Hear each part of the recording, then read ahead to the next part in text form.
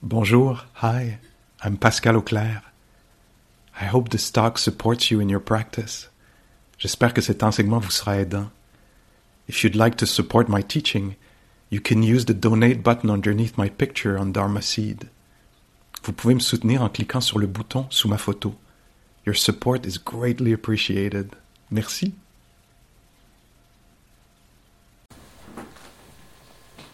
Peut-être quelques mots de plus sur les pensées, le rapport aux pensées, les pensées comme objet de méditation.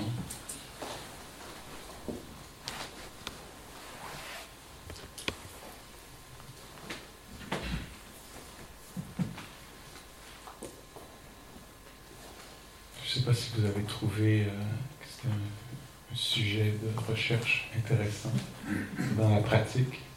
Puis il faut voir, parfois c'est le bon moment, là, ce vendredi après-midi. C'est le bon moment pour faire cette exploration-là, puis parfois non, parce qu'on est dans les émotions, ou dans le calme, ou dans le corps. Alors il ne faut pas essayer de... c'est ça, il y a des aspects de la réalité qui sont présentés. Hein? Le corps, la posture, la respiration, les activités du corps, les émotions, l'état mentaux, puis là, juste tout à l'heure, les pensées. On n'essaie pas de tout régler ça, parce qu'on nomme quelques-uns des aspects, puis c'est possible que pour nous, tout à coup, ça devienne un peu plus apparent, que ça ressorte, que ça devienne intriguant, qu'il y ait une sorte d'énergie là, autour de... une curiosité autour de ce phénomène-là. On n'est pas obligé de tous les visiter pendant cette retraite. Il y a des thèmes là, dans notre retraite qui ressortent, des choses qui... On a chacun un peu son champ d'exploration, là, puis on le voit dans les petits groupes. Chacun apporte un peu un aspect particulier de la pratique qui ressort pour cette personne-là.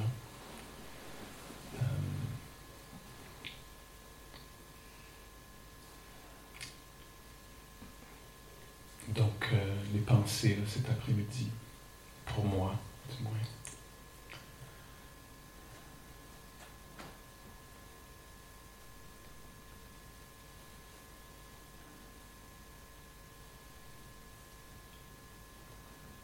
Tout à l'heure, je pensais à un exercice, je ne sais pas comment c'était pour vous, l'exercice de « je suis » avec tout le nom.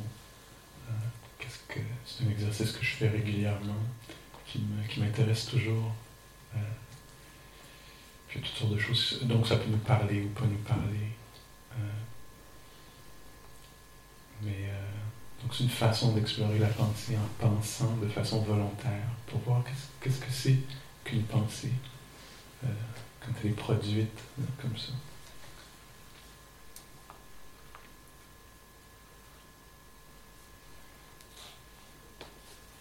Quand je faisais l'exercice juste là, tiens, je pourrais rapporter ça. Je suis Pascal Auclair, ça me semblait un peu lourdeau. Comme il y avait quelque chose qui était vécu, puis tout à coup on plaquait par-dessus un truc, même une lignée. Avec le nom de famille, il y avait... Je me disais, c'est drôle, l'expérience elle-même, puis c'est pas... Il y a une dissonance un peu, là. Après, je suis Pascal. Tout à coup, c'était un peu plus intime, un peu plus connu. Mais en même temps, c'est ça, j'avais l'impression que ça me donnait, c'est que ça couvrait l'expérience qu'il y avait en dessous, de respiration, de sensibilité.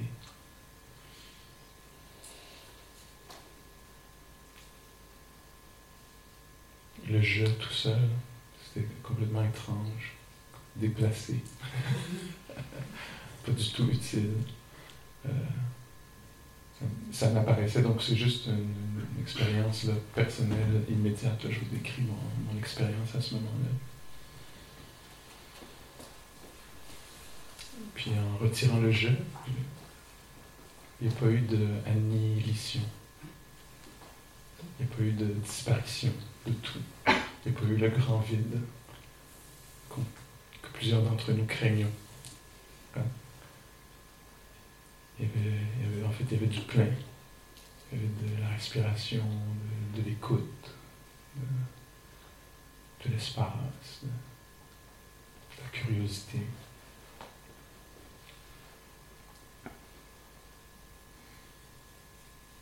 Un autre exercice que j'ai pas eu le temps de faire à ce moment-là, plutôt aujourd'hui,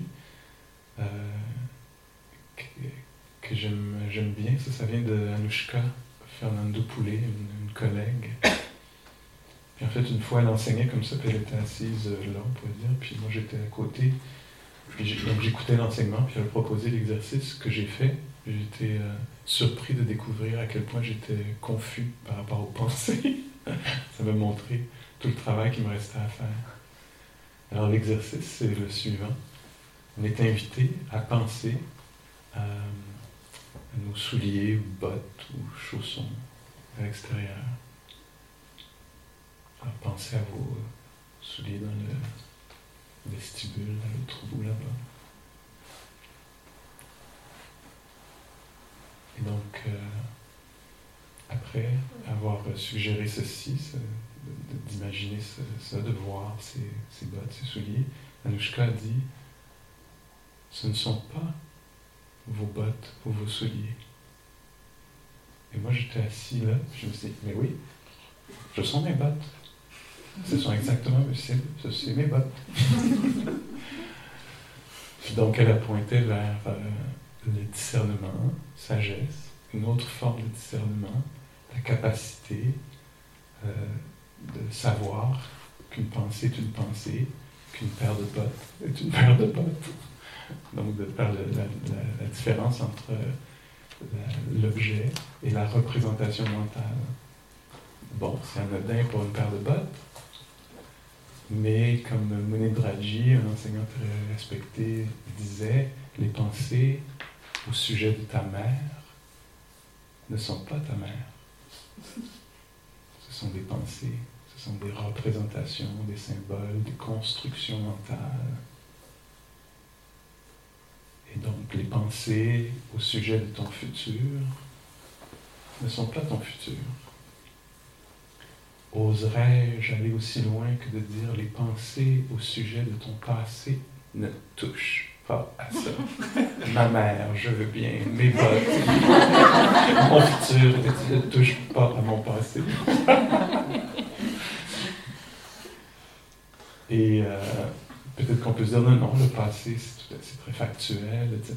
Mais peut-être que oui, c'est valable comme hypothèse. Description des choses, mais moi j'ai remarqué, entre autres, puis là je vais un peu relier ça au travail avec les émotions, l'état d'esprit, etc., que la façon de percevoir le passé peut changer d'un état mental à l'autre.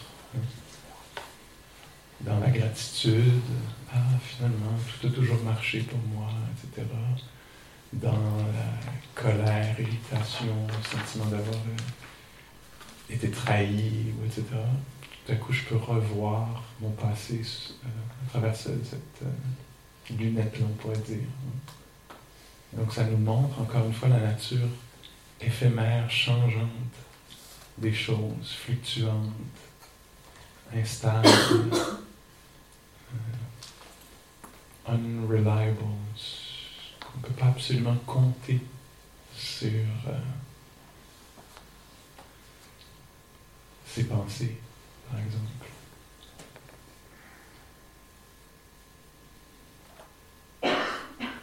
Donc les pensées, ça se manifeste là, de plusieurs façons. Ça peut être une image.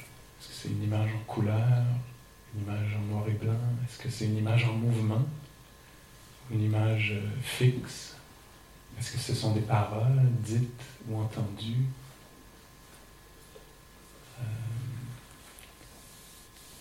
Parfois aussi, elles ont une sorte de transparence, si je peux dire. Là, je parle un peu du point de vue de ma recherche personnelle. Comme par exemple, quand on faisait justement tout à l'heure les recherches, on était guidé s'intéresser aux pensées. À la fin, quand j'ai sonné la cloche, j'étais vraiment étonné de... Bon, il y a le son, là. On sait que là, il s'agit seulement d'un son, mais tout à l'heure, ce qui était prédominant pour moi, c'était la perception du sens du son. Hein? Comme là, c'est un peu moins chargé parce qu'on n'est pas à la fin d'une méditation. Mais à la fin d'une méditation, je me dis, je peux à peine entendre la cloche. Ce qui est prédominant à l'avant-plan, c'est le sens que ça a. Est-ce que vous me suivez? C'est le sens qui est donné, qui est un sens conventionnel, sur lequel on s'entend. Nous, les 45, on s'entend que quand ça fait ça 3 fois, c'est la fin de l'assise. S'il y avait ici un chien, c'est pas sûr qu'il comprendrait la même chose. Hein? Ou quelqu'un qui arriverait par hasard. Là. Ah tiens, qu'est-ce qui se passe? Qu'est-ce que ça veut dire? Qu'est-ce que ça signifie? Alors, dans ce cas-ci, la pensée, en fait, c'est une perception, c'est une façon de comprendre la réalité. Ce n'est pas nécessairement des mots qui sont dits, ah tiens, voilà la fin de la méditation. C'est quelque chose qui est reconnu comme tel. Les perceptions. Alors c'est une forme, on pourrait dire, que prend la pensée, comment les choses sont perçues. Puis ça, c'est très, d'abord toutes les pensées, je pense qu'on pourrait leur donner la qualité d'être un peu insidieuses ou on se fait facilement avoir par une pensée en ne reconnaissant pas que c'est une pensée, pensant que c'est une description exacte de la réalité. Les perceptions, dans ce sens-là, peuvent l'être encore plus. Hein? Alors, si j'ai une perception, parfois ça apparaît comme un sens, une impression. Est-ce que vous me suivez un peu? Ce n'est pas nécessairement des paroles dites, mais je peux avoir le sens, l'impression très forte que, je ne sais pas, que je ne vaux rien, ou que je vaux plus. Puis ça, c'est pas nécessairement des pensées. Je ne peux pas nécessairement penser « je ne vaux rien », ça se pourrait que je le pense, mais souvent c'est juste une impression qui peut être présente, qui a été conditionnée par... Donc, ça vient de 100 000 places, mais peut-être juste un des conditionnements, c'est peut-être les publicités qu'on voit, où tout le monde qui est heureux ne sont pas moi. Et sont heureux parce qu'ils possèdent un véhicule utilitaire, parce qu'ils sont hétérosexuels, et ils ont 2 enfants, un garçon et une fille. Et donc toutes ces images-là, moi que j'ai reçues toute ma vie comme homme gay, par exemple, ça tranquillement, insidieusement, peut facilement me faire penser qu'il y a quelque chose de pas OK avec moi. Je peux donc me mettre à percevoir mon âme, construire mon âme à travers un regard hétéronormé ou hétérocentrique, capitaliste. Oh, il va trop loin. On vient de tomber dans le militantisme. Je ne suis pas engagé là-dedans. Je ne suis pas payé pour ça. Mais donc ça, les messages qui viennent de la famille, de la culture, etc. Puis on se met à percevoir la réalité. Ça nous apparaît vraiment comme la réalité à travers nos états mentaux qui induisent déjà une perception de la réalité à travers les messages qu'on a reçus verbalement ou silencieusement. Puis donc la pratique de la méditation, c'est beaucoup de faire le ménage de ces conditionnements-là, premièrement de s'éveiller à ça. Hein? Il y a une perception. Une perception est seulement ça, une perception. Encore une fois, l'image du mirage que le Bouddha utilise pour les perceptions. Ça apparaît comme ceci.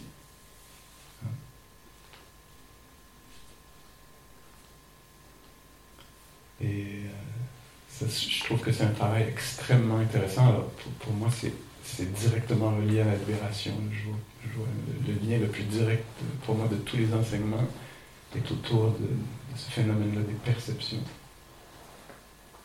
Alors, une autre perception qu'on pourrait avoir, vous voyez si vous avez cette perception-là, donc je dis bien perception, c'est pas une description de la réalité, c'est comment la réalité est construite d'une certaine façon, par l'éducation, par ceci et cela. Ce sont des constructions très souvent erronées. Le travail de la méditation, c'est de corriger les fausses perceptions. Alors c'est une forme particulière de la pensée qui est un petit peu plus cachée, transparente. ne sont pas des paroles dites ou entendues, mais des façons de comprendre la réalité. Alors une perception qu'on a très souvent, là je vais au cœur peut-être de l'expérience qu'on a plusieurs d'entre nous, la perception qu'on est séparé.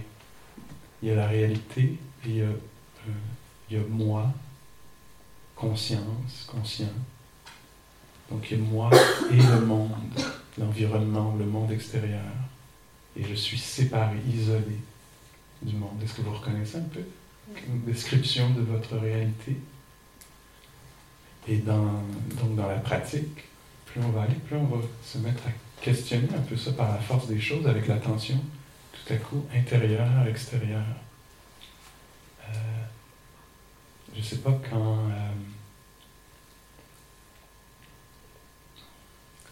par exemple, justement, au moment où la cloche sonne, hein, je pourrais penser c'est moi qui décide de bouger, mais il y a un lien très très fort avec l'extérieur. Quand la cloche sonne, tout à coup, l'intention de bouger naît.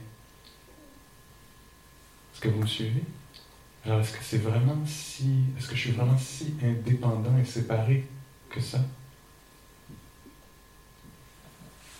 Et donc, par exemple, dans la marche méditative, plus on devient attentif, on va voir qu'est-ce qui fait que je tourne vers la gauche, vers la droite, ou que je m'arrête de marcher, ou que je vais marcher là plutôt que là. Hein? Dans la marche méditative, je vais remarquer un moment que j'ai arrêté de marcher juste avant de foncer dans un arbre. Alors l'intention de m'arrêter n'était pas seulement une expérience intérieure, c'était une expérience absolument relationnelle. Ça nécessitait un arbre pour qu'il y ait l'intention de s'arrêter.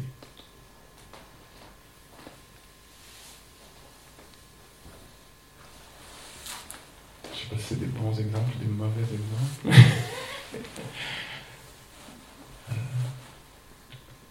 Ou, je ne sais pas, peut-être que des parties de ce qu'on ressent ici viennent de ce qui est dit. Hein? Comme quoi on est vraiment poreux. Ou peut-être, tiens, prenons notre exemple. Hier soir, plusieurs d'entre vous avaient décrit un moment où tout à coup, dans la marche méditative à l'extérieur, il y avait une volée d'oies sauvages qui traversaient le ciel, qu'on ne pouvait pas voir, mais certainement entendre. Puis là, tout à coup, l'audition, tout le monde qui s'arrête de marcher. Est-ce qu'on est si séparés que ça les uns des autres? Hein? Puis tout à coup, ce qui apparaît, c'est la nature universelle, peut-être de la fragilité de la vie.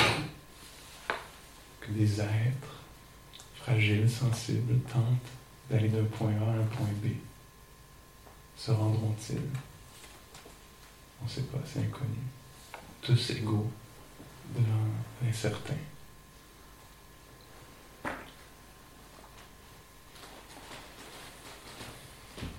Alors l'impression, le sens d'être séparé du monde, isolé, qui vient avec beaucoup de peur. Hein? L'idée qu'il va falloir quand même se défendre, travailler très fort pour... Puis la peur peut-être aussi de la mort, parce qu'il y a une construction d'un je, là, un peu solide et permanent. Qu'est-ce qui va arriver à ce je plus tard, au moment de la mort? Est-ce que le je va continuer ou s'arrêter? C'est angoissant. S'il s'arrête, c'est angoissant. S'il continue, c'est angoissant.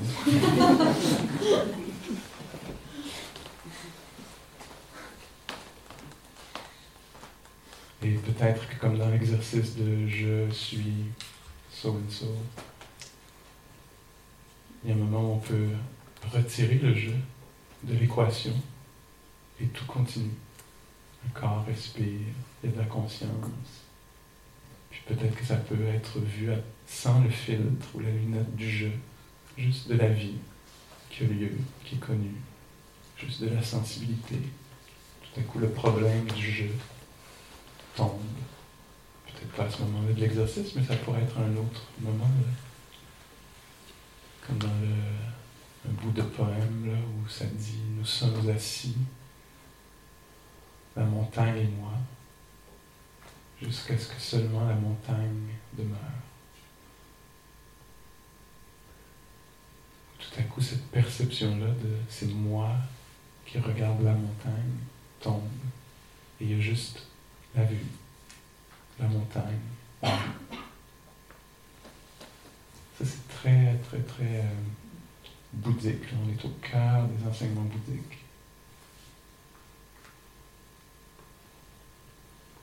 Alors, dans la pratique de la méditation, on peut s'intéresser à la nature de la pensée. Qu'est-ce qu'une pensée? Son apparition, sa disparition.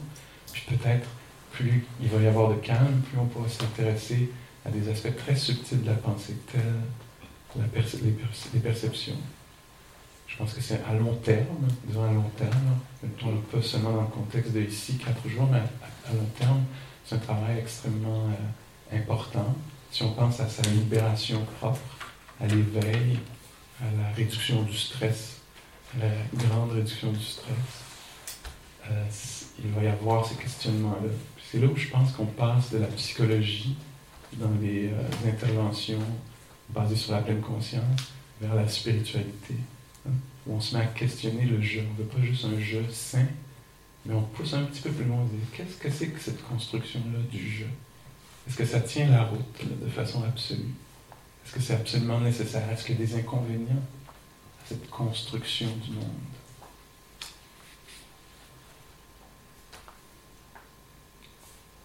Est-ce que vous connaissez l'histoire? J'espère que je vais m'en rappeler. Je m'engage dans quelque chose de délicat. Est-ce que vous connaissez l'histoire de Rohitassa? Rohitassa, c'est donc une jeune personne à l'époque du Bouddha qui a la chance de rencontrer le Bouddha.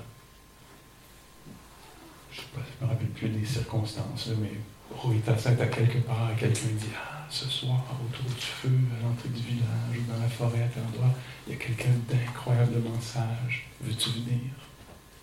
Tu pourras peut-être avoir un échange avec. » Wow! La luck, comme on dirait chez nous. La chance. Et donc, Rohitassa va à la rencontre du Bouddha. Et en fait, a la chance de poser une question au Bouddha. C'est intéressant ce moment-là. Vous avez la chance de poser une question au Bouddha. On a la chance de poser qu'est-ce que c'est notre question? Est-ce que je vais choisir la bonne, l'essentiel? Donc Rohitassa choisit de poser la question suivante, étonnante. Rohitassa est une personne étonnante. Vous avez vu, je n'ai pas donné de genre à Rohitassa parce que j'arrive pas à... Pour moi, c'est un genre de Puck. C'est la tempête de Shakespeare. Non, pour moi, c'est clair que c'est un personnage, une personne non-binaire. Qui ne s'est pas arrêté à ça, là, toutes ces conventions un peu oppressantes. Je m'amuse un peu. Et donc, Rohitassa pose la question suivante. Je m'en souviens. Je crée un moment de suspense qui va me servir à dépêtrer un peu. Peut-on, en marchant, atteindre le bout du monde? Est-ce que ça aurait été votre question? Peut-on, en marchant, atteindre le bout du monde?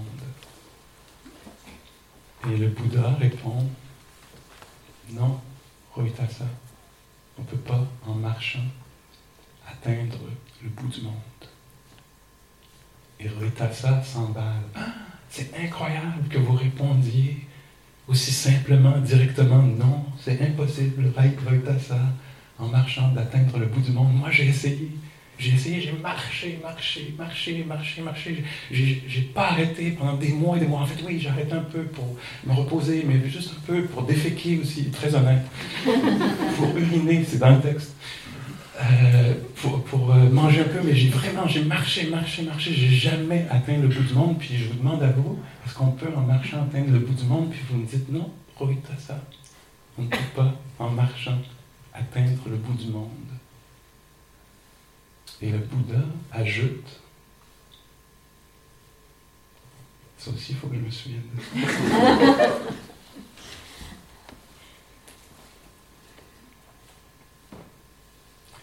pour se libérer de la souffrance, on ne peut pas, en marchant, atteindre le bout du monde. Et pourtant, pour se libérer de la souffrance, il faut atteindre le bout du monde. Le monde, si vous prenez une note, là, c'est à ce moment-ci. Ça peut-être mieux d'écouter. Le monde, Roitasa, la naissance du monde, la cause du monde, la fin du monde et le chemin jusqu'au bout du monde est ici, dans ce corps, long comme ça, avec ses pensées et ses perceptions.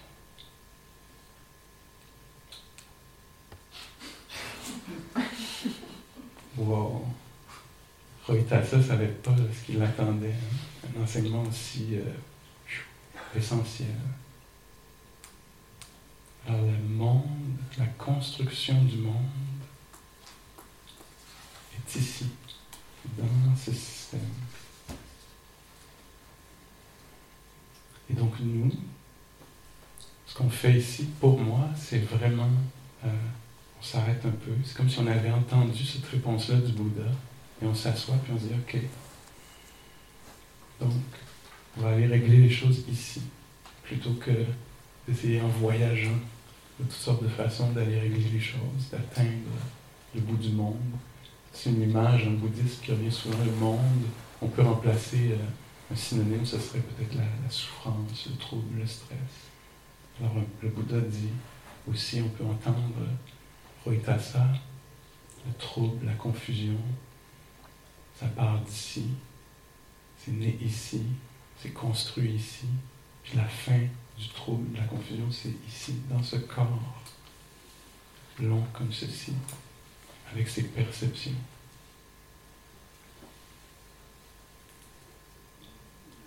Et donc nous, on est invités à passer d'être dupes de chacune des perceptions à devenir conscients du processus de conceptualisation, de perceptuation. On devient intéressé par les constructions mentales.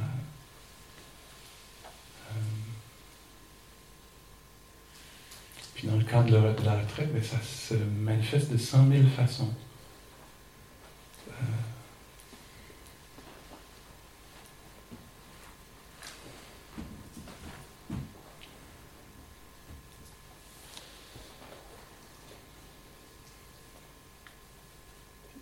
C'est une image qui me vient je pense, de la retraite de l'année dernière ici ou de l'année d'avant. Quelqu'un décrivait, tiens, je vous en donne quelques-unes, quelqu'un disait dans une des rencontres, je pense que je peux partager parce qu'il y a une richesse là-dedans, disait, je suis arrivé ici, puis j'ai vu le parking était gris, le bâtiment gris, la température grise. Tout était gris. Puis tout à coup, toi, tu nous installes là, dans ta pratique grise, de ne pas bouger, d'être avec la respiration grise, puis d'aller marcher comme des zombies gris, aller-retour, sur du gravier gris. Donc, je ne voyais pas du tout l'intérêt de tout ça. C'est trop gris pour moi. Hein? Donc ça, c'était le monde dans lequel vivait cette personne-là à ce moment-là. Et cette personne-là décrit, et à un moment, j'ai baissé mes yeux au sol, au moment peut-être d'arrêt, au bout de la marche, ou au milieu de la marche. Et ce que j'ai vu, ça c'est après quelques jours de pratique, peut-être à ce moment-ci, et j'ai vu dans le gravier, comme poindre un peu, le bout d'un bouchon de liège, un bouchon de champagne.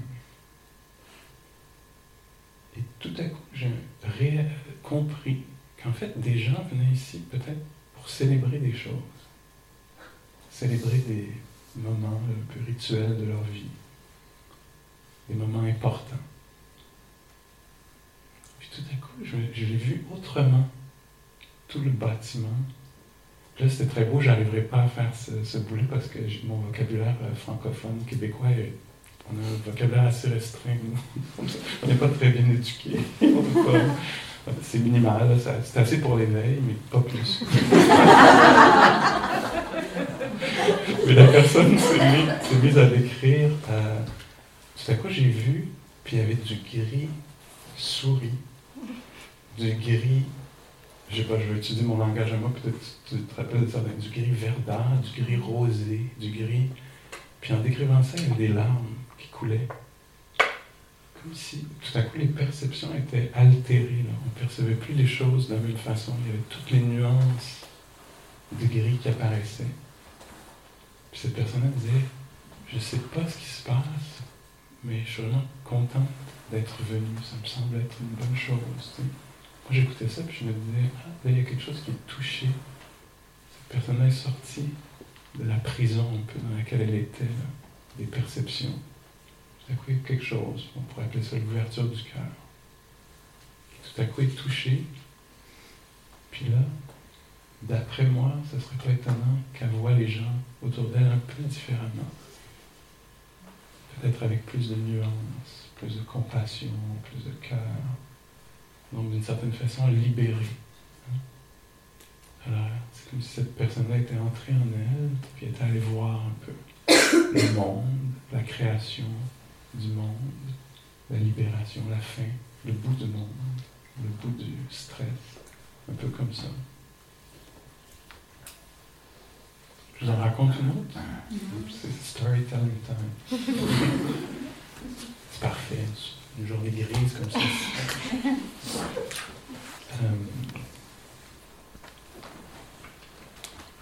Donc ça aussi, c'est il y a quelques mois, dans un autre lieu. Je vois où la personne était assise, je ne me rappelle pas de la salle. Puis donc, dans une rencontre de petit groupe, la personne a dit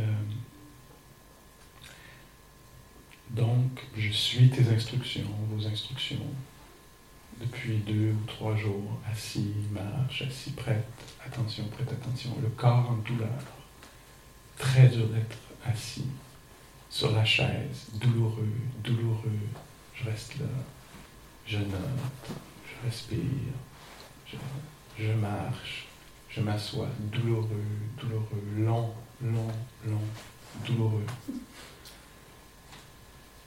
Et au bout de je ne sais pas si c'était la 2e ou la 3e journée, dernière méditation de la soirée, perception momentanée, c'est impossible pour moi de retourner là, je suis épuisé, écœuré, j'y arriverai pas, ça va être incroyablement douloureux, mais conditionnement social, tout le monde retourne vers la salle, bon élève, j'y retourne. Je m'assois sur la chaise, ça va être douloureux, horrible. Et puis, dans le silence, tout à coup, léger, puis la personne même, je pense, dit, je ne sais pas pourquoi je le raconte, parce qu'en fait, c'est tellement ordinaire, c'est peu de choses, mais j'ai le goût de le raconter. Moi, ça m'intéresse toujours à ce moment-là. Et je sais qu'il va y avoir quelque chose. Donc la personne dit, donc je vous avertis un peu, là, il n'y aura pas de punch, il n'y aura pas de grande chute. Ou peut-être que oui, mais cette personne, moi en tout cas, ça m'a beaucoup touché, j'ai reconnu la pratique, puis la beauté de la pratique. La personne donc dit, j'étais assise, douleur. Non, elle décrit ma douleur, mon corps, ma douleur. Et tout à coup, léger changement de perception. C'est passé de ma douleur, mon corps, à la douleur. La douleur. Tout à coup, c'était la même douleur d'une certaine façon en termes de ce qui était présent dans le corps. Mais ce n'était pas ma douleur. C'était le phénomène de la douleur. Phénomène universel. C'est mes moi que j'ajoute. Puis donc cette personne-là disait, à la fin de la méditation, la cloche a sonné, tout le monde est parti, et moi je suis restée assise là, dans une grande paix, avec la douleur. Léger changement de perception, à moi, à propos de moi, en moi, phénomène universel, l'expérience humaine de la douleur. Tout à coup, un peu comme une chance presque, de pouvoir s'approcher aussi près de quelque chose qui nous relie tous. La douleur, ou la possibilité de la douleur.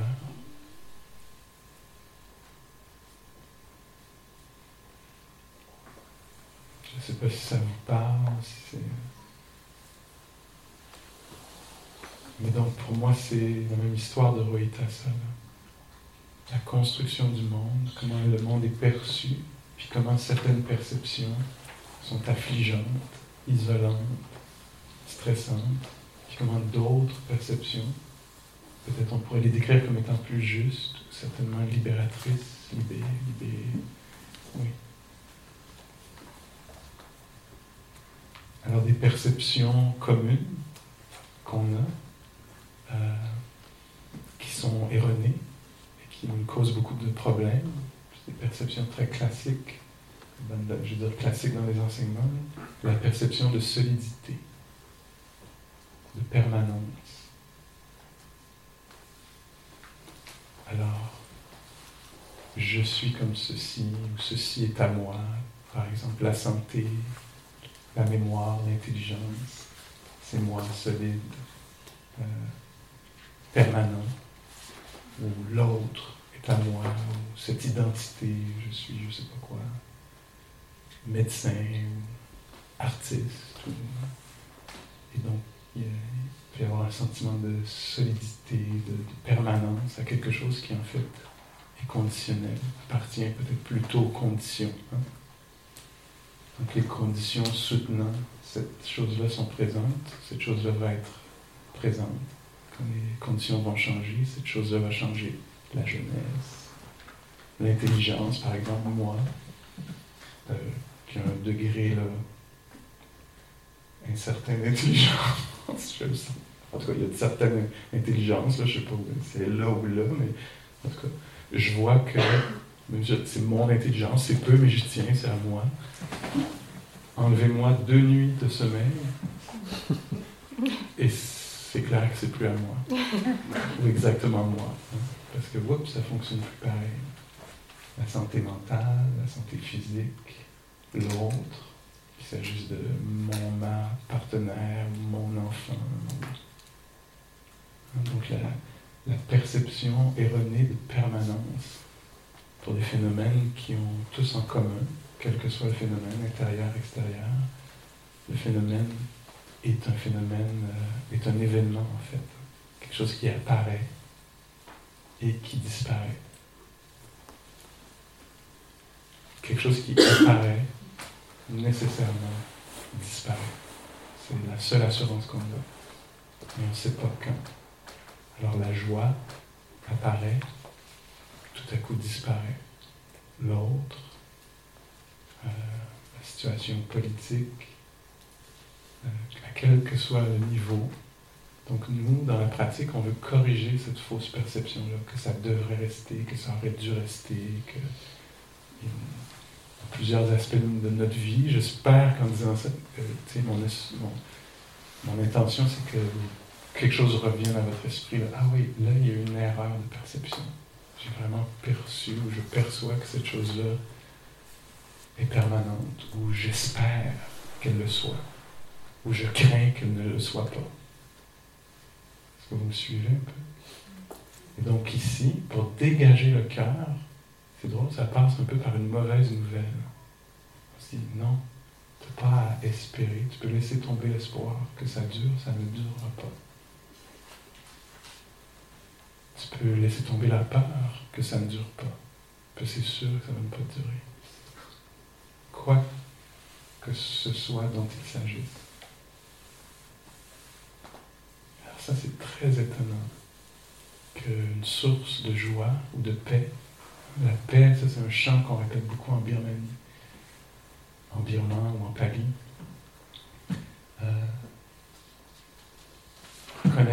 Une connaissance profonde de la nature éphémère des choses, amène la plus grande paix possible. Une compréhension profonde, on parle de vipassana, insight, compréhension profonde.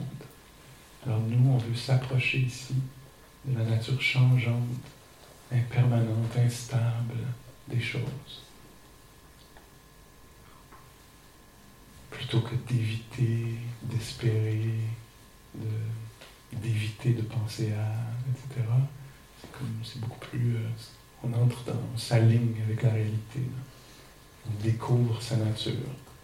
Donc c'est pour ça qu'on fait la marche, c'est pour ça qu'on fait l'assise, c'est pour ça qu'il y a le silence, pour qu'on voit naître les états mentaux, puis qu'on les voit passer. Qu'on voit naître la douleur dans le corps, qu'on la voit passer. Qu'on voit naître les opinions, qu'on les voit passer. Qu'on voit même naître les perceptions, ça m'apparaît comme ceci, que ça ne finira jamais. Puis oups, tout à coup ça passe. Qu'il s'agisse de l'assise, de la nuit, de la retraite. Donc ça, c'est le jeu un peu des perceptions faussées pour les êtres humains, là, qui créent beaucoup de souffrance, qui font qu'ils s'accrochent aux choses. Hein. L'avidité, ça me prend absolument ça parce que ça va être satisfaisant, puis ça va être permanent. Une fois que j'aurai ça, quand j'aurai ça, ça va être réglé. Pourtant, quand j'obtiens la chose, je pourrais la perdre. Il faut que je me défende, il faut que je la protège. Je peux devenir agressif ou habité par la peur de perdre. Donc ici, à travers la marche, l'assise, l'attention constante, on se met à voir les petits phénomènes apparaître et disparaître. La nature de la compréhension profonde, l'insight, c'est une nature inférentielle. Je ne sais pas si le mot est... Je sais que je l'ai lu quelque part. Inferential, en tout cas en anglais. C'est-à-dire qu'on peut comprendre, dans un moment de présence là, très stable, où on n'est pas dans les opinions, on n'est pas dans la description, il y a une présence réelle à un phénomène. Naturellement, sa nature éphémère va être révélée, là, ou fragile, hein, comme dans le passage des oies sauvages. Je ne sais pas ce que vous avez vécu, mais souvent c'est ça qui apparaît. Là.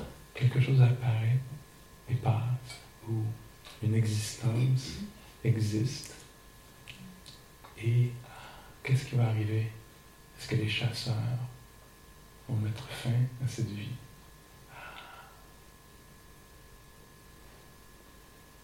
Et ça, c'est connu pour être très touchant. C'est l'ouverture du cœur, hein, une rencontre privilégiée avec l'impermanence. C'est pas une rencontre intellectuelle. Oui, tout passe, on le sait. Ça mène directement vers le cynisme. C'est pas de ça dont il s'agit. C'est un petit peu plus profond, un peu plus incarné, senti. Hein. Comme à l'époque du Bouddha, toute une série de poèmes écrits, par des nonnes à l'époque du Bouddha là, qui pratiquaient dans la forêt. Ça s'appelait Therigatha. Plein de poèmes très très puissants. Le poème un peu classique, on peut le relire dans différentes formes, où la pratiquante décrit toute la journée, assis, marche, prêtant attention, aucune sagesse accumulée ou développée. Et le soir, au moment de souffler sur la chandelle, tout compris. La nature impermanente, éphémère, fugace des choses, de la jeunesse, de l'autre, de la nature impermanente de l'harmonie, la nature impermanente du fluide, la nature impermanente de ce qui semble pris, de quoi que ce soit.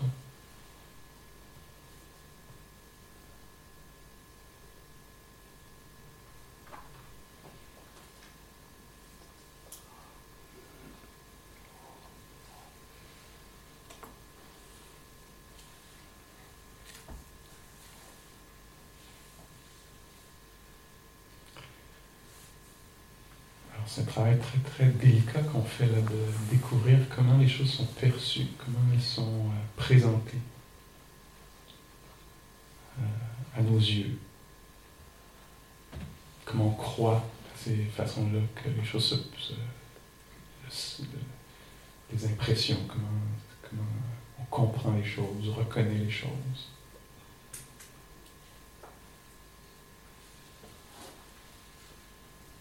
Une application que je trouve très belle dans la vie, dans notre vie, en société, pour moi, c'est le travail autour des perceptions erronées qui portent le nom de racisme, sexisme, homophobie, transphobie, grossophobie, agisme, c'est-à-dire toute cette façon-là qu'on a de percevoir les gens et de leur donner une valeur selon où ils sont dans l'échelle sociale, peut-être comment ils sont vêtus, la couleur de leur peau, leur poids, leur âge. Toutes ces façons-là qu'on a de créer de la violence, de l'insécurité, un accès aux ressources pour certains, etc. Alors, je trouve que c'est une pratique de la pleine conscience qui est disons, très mature, très importante, valable. On ne fait pas seulement un travail personnel pour sa petite libération à soi. On fait ce travail-là pour créer de la protection, que tous les gens puissent être en sécurité, tous les êtres, on pourrait dire. Et donc,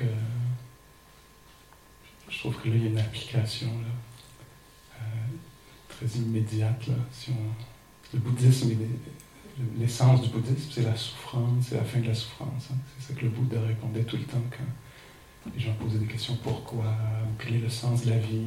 Puis il dit, moi, tout ce que j'enseigne, c'est la souffrance, c'est la fin de la souffrance.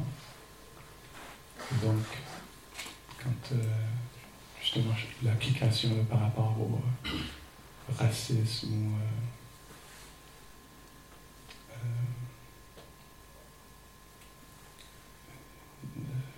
les valeurs qu'on donne là, aux gens selon leur statut social, etc.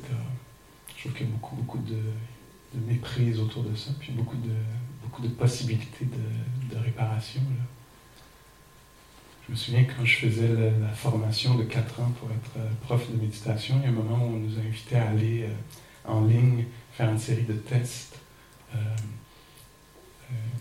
C'était quelque chose qui était sur le site de l'université Harvard, où on va un peu vérifier ses a priori, préjugés, biases, biais cognitifs. Et on pouvait aller faire des tests comme ça d'association d'idées juste pour montrer si on était raciste envers ce groupe-ci ou ce groupe-là, ou sexiste, ou il y avait de l'homophobie, etc. Et avant de faire chacun des tests, je me disais, tiens, qu'est-ce que ça va être le résultat, Pascal, pour toi, de ce test-là, honnêtement? Je me disais, tiens, avec ce groupe-là, ouais, ça va être un peu quand même. Avec ce groupe-là, pas mal. Avec ce groupe-là, pas trop. Puis j'allais voir, puis en gros, ça donnait un peu les résultats auxquels je m'attendais là-dessus. Et je me souviens qu'avant de faire celui sur l'homophobie, bon, maintenant vous savez que je suis homosexuel, je pense que j'ai établi ça de façon très subtile.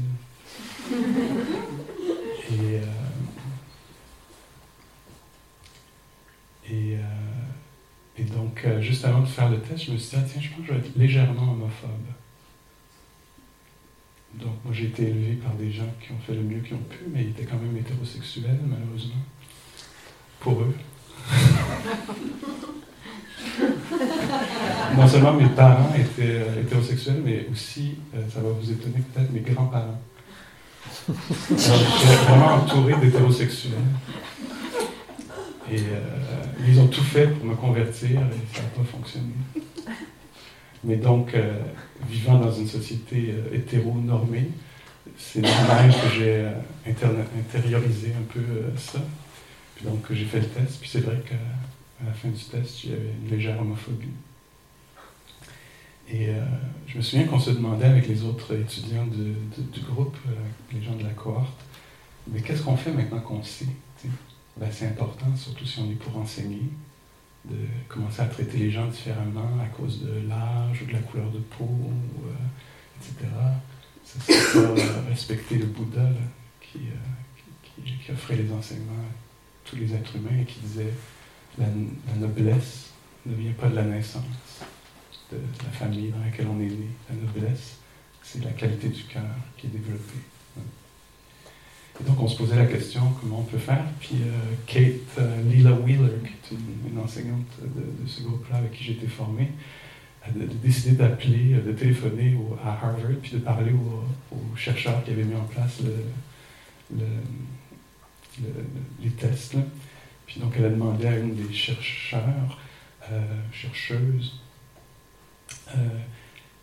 qu'est-ce qu'on peut faire maintenant qu'on sait? Parce que c'est une chose d'être au courant, mais après, comment on fait pour corriger sa vision, ses perceptions erronées? Là? Et la chercheuse a répondu, mais ça, la meilleure façon, c'est la pleine conscience. Ne sachant pas que Kate était quelqu'un qui pratique depuis longtemps. Puis donc, c'était très intéressant. Je me suis dit, tiens, maintenant, quand j'ai un a priori, comme ça, je vois quelqu'un, puis j'ai une image première qui me vient à l'esprit, cette personne-là, elle soit dangereuse, ou pas intéressante, ou vaut moins, ou tout ça, je suis invité à devenir conscient de cette perception-là qui monte. Je n'ai pas à me blâmer, à m'effondrer, donc un extrême. L'autre extrême, ce serait d'agir là-dessus, d'y croire absolument. Puis là, la voie du milieu, c'est d'être éveillé, Pascal. Qu'est-ce qui se passe chez l'autre? L'autre est un être sensible, doté de sens, touché par la beauté, craint la douleur, un désir de liberté, etc., d'être vu. Puis donc la tendance peut-être à rendre invisible certaines personnes, soit dans une conversation où je vais me tourner constamment vers la personne qui semble avoir le plus d'autorité ou qui vaut le plus. Comment je peux tout à coup me mettre à intégrer quelqu'un d'autre, là, tu sais. Ou quelqu'un qui me met mal à l'aise, hein, je sais pas, je reconnais pas il y a quelque chose là, qui me met mal à l'aise. J'aimerais mieux que cette personne-là autre chose, tu sais. Alors comment est-ce que je peux me permettre de vivre le malaise, puis au-delà de ça, de pouvoir avoir accès à la bienveillance, au souhait de bien-être pour l'autre, etc. Puis tout ce qui peut être fait comme ça, là, imaginez si toute la société se mettait à reconnaître l'humanité dans chacun. Comment on pourrait là, réduire beaucoup des problèmes là, d'abus de toutes sortes. Là. Alors ça, c'est une application très réelle là, du travail avec les perceptions. Donc cette forme-là des pensées.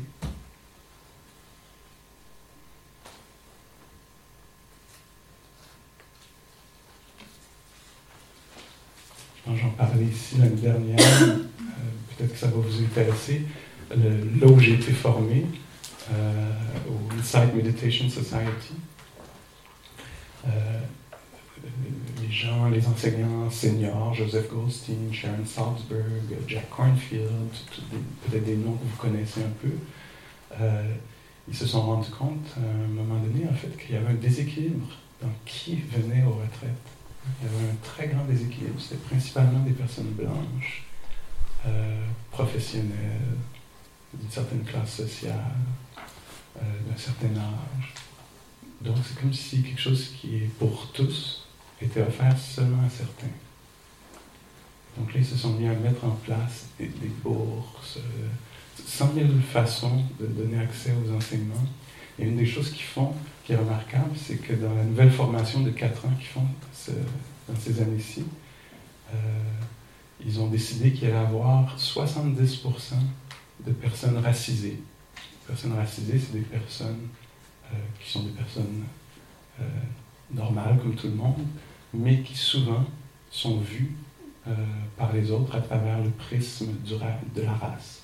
Donc cette personne-là est de cette race-là, donc a cette valeur-là, ou va se comporter comme ceci, ou est digne ou indigne de confiance, ou est là pour faire le ménage, pas nécessairement pour participer pleinement, etc. Donc, voyez comment vous réagissez à ce que je nomme, parce que je nomme des choses très très réelles qui jouent absolument dans notre société. Je ne le fais pas pour qu'on devienne coupable, mais pour qu'on s'éveille. C'est ça la pratique. Et donc, ils ont décidé que 70% du groupe de personnes qui allaient être formées allaient être des personnes racisées pour rééquilibrer le déséquilibre dans les équipes d'enseignants. Et ça semble être une réponse très très sage. La situation, du moins celle vécue en Amérique du Nord. Je vous laisse voir pour l'Europe.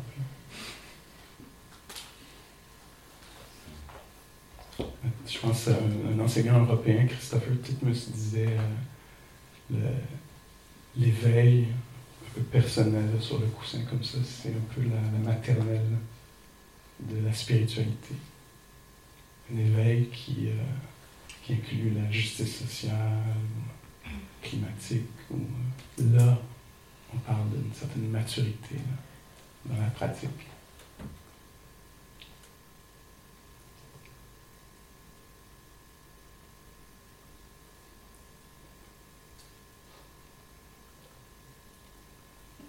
Ce serait très en ligne d'ailleurs avec le Bouddha qui rendait les enseignements accessibles par exemple aux femmes. À une époque, il y a 2600 ans, on peut s'imaginer, qui disait non, les femmes peuvent très bien être éveillées, aussi qui ne faisaient pas de distinction de caste dans une société où il y avait de très fortes distinctions, de qui avait plus de valeur que d'autres. Et lui, il disait non, je ne reconnais pas ça. Je reconnais l'humanité des personnes.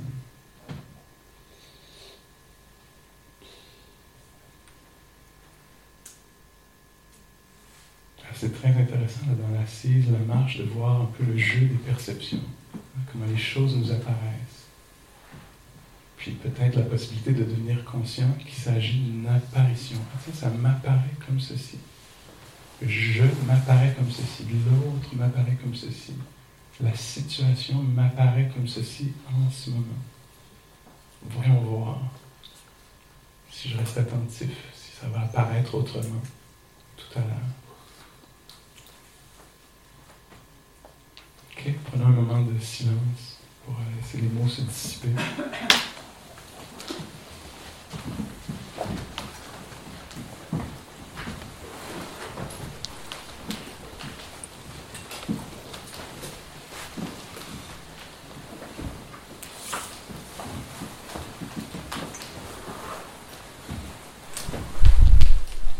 Tout comme les émotions, les pensées, les perceptions, on n'est pas invité à les changer, on est invité à devenir conscient de celles présentes. C'est très particulier comme approche. Pas je ne devrais pas percevoir les choses comme ça, mais laisse-moi devenir conscient de la perception, de l'émotion qui est présente. Pas qu'il devrait y avoir une autre émotion, mais tiens, ça réagit comme ça en soi.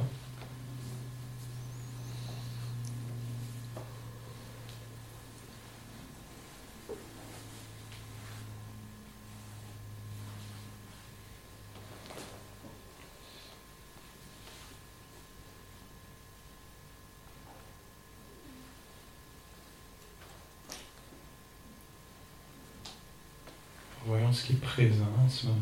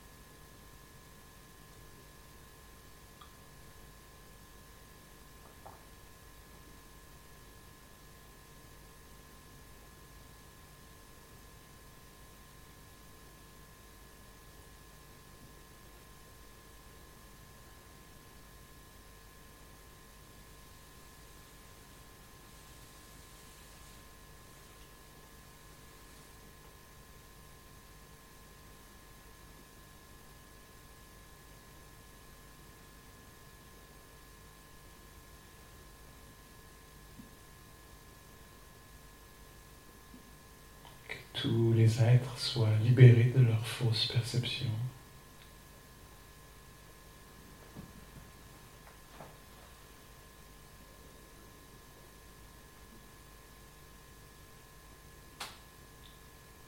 Que leur sagesse, leur discernement, leur compréhension sage des choses les protège ceux qui les entourent.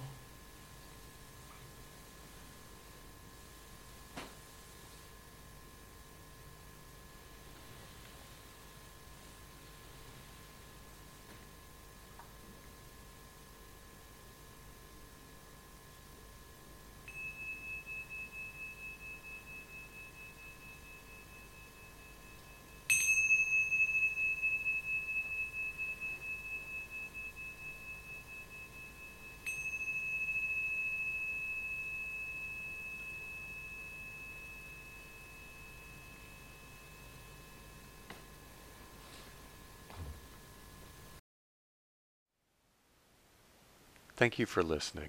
To learn how you can support the teachers and Dharma Seed, please visit dharmaseed.org/donate.